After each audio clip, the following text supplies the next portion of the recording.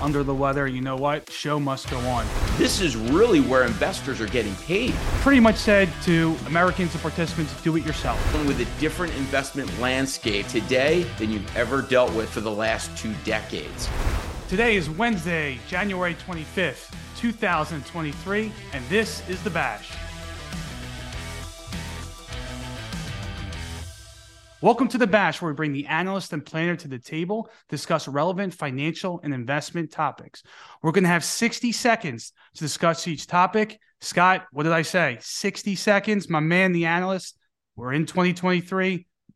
Anything change in your life? Doing anything different this year? Tell me. It's 2023. I'm happy. 2022 is over. Yes! Yes! Yes! All right, guys, happy. I'm getting happy. I'm going to make you happy. You know I'm now starting to read books again. No more just podcasts and articles. So hopefully I can join your circles and start talking to you about some of the books. I have many leather-bound books. Green eggs and ham does not count. All right, my man. So let's move. We got a first question. We just said 2023. Scott, what happened in 2022? It was a brutal year all around for stocks and bonds. There are not many places to hide. So let's turn the page now. 2023, what do you see as an outlook for the year? You nailed it, Matt. 2022 is a brutal year. And coming into this year, when putting together my market outlook, I wanted to make sure to provide perspective. I wanted to summarize what occurred, but I wanted to really focus on the forecast moving forward. And the one thing that a lot of clients were able to observe of my forecast here was optimism. Optimism from all different areas. Number one, the Fed and inflation. The concerted effort that they took in 2022, no investor out there should ever underestimate the Fed's resolve in squashing inflation. Number two, don't fight the Fed. I'm not a fighter. I'm a lover. And that remains. They're continuing to fight inflation. So the talk of buying the dip in growth, we want to be sticking to the long-term plan. We want investors to know that you're dealing with a different investment landscape today than you've ever dealt with for the last 2 decades. That cannot be taken lightly. But we also want to look at it from the standpoint of back-to-back negative years on the S&P 500 is very rare.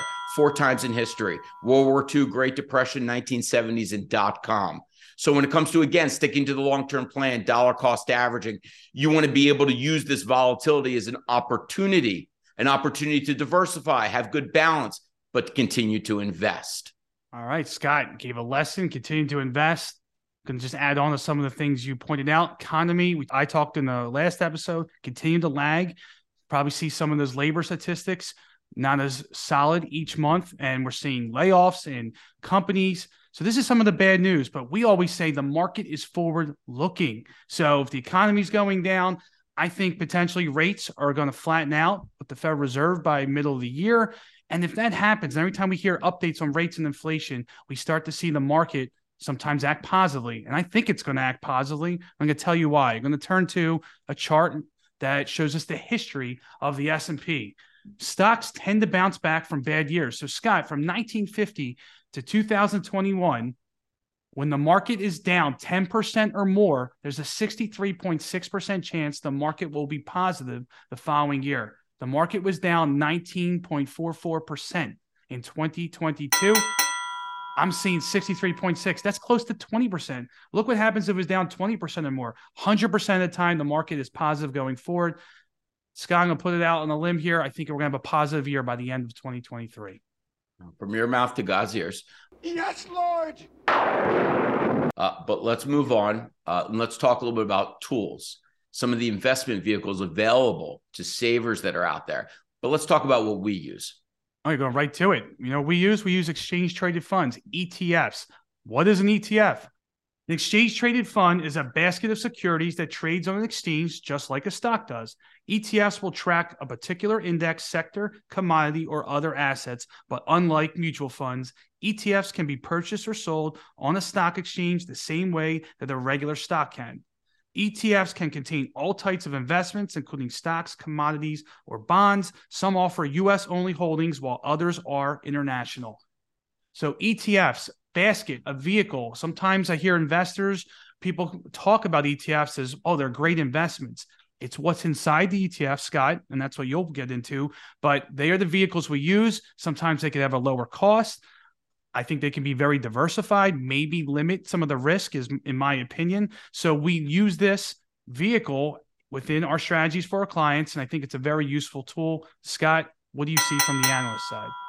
Yeah, I want to be broad. ETFs are a vehicle that provide investors the ability to have the accurate exposures that they're looking for. So if I want to buy a technology fund, I can buy an ETF that specializes in tech.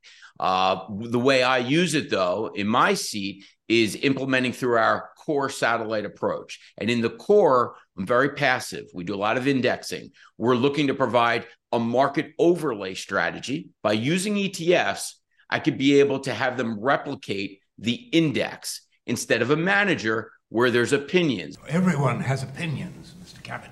There's behavioral finance. There's a lot of risks involved on both sides. But when you're passive, indices don't start and stop. They peak and trough. Stocks can go under and bankrupt. And it's gone. Funds can go under and bankrupt. Indices that are out there that you're investing in, they peak and trough.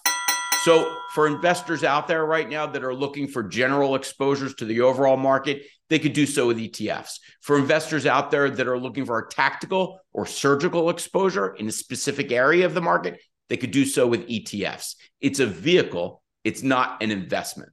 Scott, passionate about ETFs when we bring this back to the market because that's what focused on. And 2022, we're going to move this over. Large gap between growth and value sector. So let's take a step back. The S&P 500 Growth Index is a stock index that often represents the fastest growing companies in the S&P 500, currently heavily weighted towards prominent American technology companies. And on the other hand, value is when stocks could fall out of favor but still have good fundamentals. There's usually exposure to stocks in the financial and healthcare arena. So zooming back in, knowing between growth and value, did you realize, well, of course you did, there was a large gap that value outperformed by over 20% versus growth in 2022. So Scott, turning to you, is growth set up for another bad year in 2023? Difficult to say it's in for a bad year in 2023, you mean. But let's take 1 second and go back to the numbers. 1 year, you're right. Value over the last 1 year up 2.5%. Growth down 17.5% as of yesterday's close. Take that perspective and zoom out. Over the last 3 years, value up 25%, growth up 23%. So certainly when we look at it over the long term, a growth investor should expect to outperform because they're taking on more risk. But when you go through a period of time, and what the chart that's in front of you shows is over the long term, specifically over these last now 15 years, there has been an enormous outperformance by growth. So for me to sit here and say that I believe that value is going to outperform yet again in 2023, which is what I said going into 2022, I still believe that that's a catch-up trade and not an outperformance. And I don't believe that growth is going to experience the same performance it did last year, but I still believe that that catch-up trade of value will continue. And for investors, you want to focus on the balance sheet right now in a higher rate environment, not the income statement. You want to focus on stable companies, dividends. This is really where investors are getting paid. Yeah, you're right, man. Making money is me, man. It's not on looking at companies that are discounting cash flows many, many years in the future. You are all over this, and that's what I expect, the passion. So I'm going to stick to my outlook for 2023. Like we said earlier, I think the market's going to be higher. And I think growth, which is related with technology, is going to be a big part of that. But let's first recognize, why are we in this situation, especially what happened in 2022? Coming off a pandemic, there was binge hiring by a lot of the big growth technology companies, support the customers' needs. Then we had the reopening of the economy. Economy's open, spending shifted towards real world experiences and away from technology. So now, Scott, trying to sound like you, when we're looking at the stock market and there are quarterly reports on companies, instead of looking at the top line, we started looking more at the bottom line, and value definitely outperformed when rates were rising. But I think that it's going to be different by the end of the year when you see rates either flatten out or start to go down. You'll see that NASDAQ technology-oriented index performs well when we get good CPI reports. This is my opinion. I think you're going to see much closer relationship in return, and I feel positive that growth is going to come back. Are you sure? I'm positive. And if not outperform value, it would be close this year. That's what I'm seeing. So, Scott, I'm going to be a mini analyst for this situation. Thank you. Totally understand, Matt. Let's switch gears. Let's talk about a hot topic right now, dealing with the regulatory environment and the Secure Act 2.0. Very new, and it's very relevant to retirees and savers. Matt, tell us a little bit about it and just try and highlight for us the most important points. I like that you said highlight there, Scott, and I'm going to first explain what it is. Secure Act 2.0 is intended to help Americans save more for retirement for many years to come.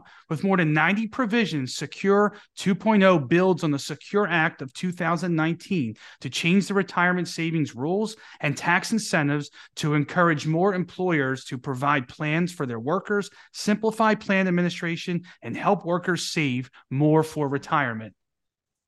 Scott, the way I see the retirement industry used to be very pension oriented, and maybe the last 30, 40 years, the 401k, they pretty much said to Americans and participants, do it yourself. They basically said, you know what? You do it. And now Americans are behind in retirement. So with the Secure Act, and you're seeing here is they're trying to make things more favorable. I'm going to do a couple highlights that are effective 2023, starting with RMDs, required minimum distributions. Moves from age 72 to 73. That's right. You turn 72 in 2023. You don't have to have money come out automatically. There's also giving automatic incentives now where an employer can give de minimis financial benefits, which encourages you to put money into a 401k plan. That sounds a little bit like a gray area, but they're trying to get you to contribute more. And my last highlight for employer contributions that may be designated as Roth contributions. So that would be taxable now to a participant.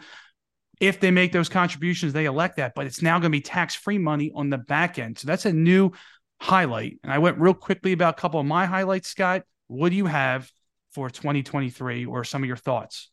Secure Act 2.0 is a very significant piece of legislation, and all retirees and future retirees should be alert to it, and they should be looking to see what parts of it are applicable to them. Some of the things that I believe are very, very important, the ability to save more. Whether you are a new worker that's young, right out of school and joining the workforce, or whether you are 50 or 60 plus and looking forward to retirement, the ability to catch up and save more has been enhanced dramatically. The ability to push off required minimum distributions, pay less in taxes, of course. But one area that I think is extremely important for some of the younger savers out there with a significant amount of student loans that have the difficulty saving into a plan because they have so much in student loans, a higher match from your employer to help get funds into that plan because you're having to pay off those loans. There's a significant amount of opportunity within the Secure Act 2.0. Everyone out there should go make an appointment with your advisor, talk to them about it, figure out which areas are applicable to you, and then work to implement. Scott, great stuff. We covered a lot today. Under the weather, you know what? Show must go on. So anything you want to add? Look, I'm happy it's 2023, everyone. If I haven't said so already, Happy New Year. And look, let's make this a prosperous year, a healthy year, and a happy. All right. You got it from the man, the analyst. And don't forget, investors, stay focused, stay disciplined, and stay tuned for the next episode of The Bash.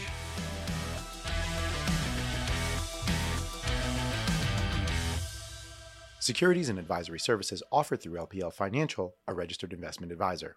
Member FINRA SIPC. All performance referenced is historical and is no guarantee for future results. All indices are unmanaged and may not be invested into directly. No strategy assures success or protects against loss. The economic forecasts set forth in this material may not develop as predicted, and there can be no guarantee that strategies promoted will be successful. This information is not intended to be a substitute for specific individualized tax or legal advice. We suggest that you discuss your specific situation with a qualified tax or legal advisor.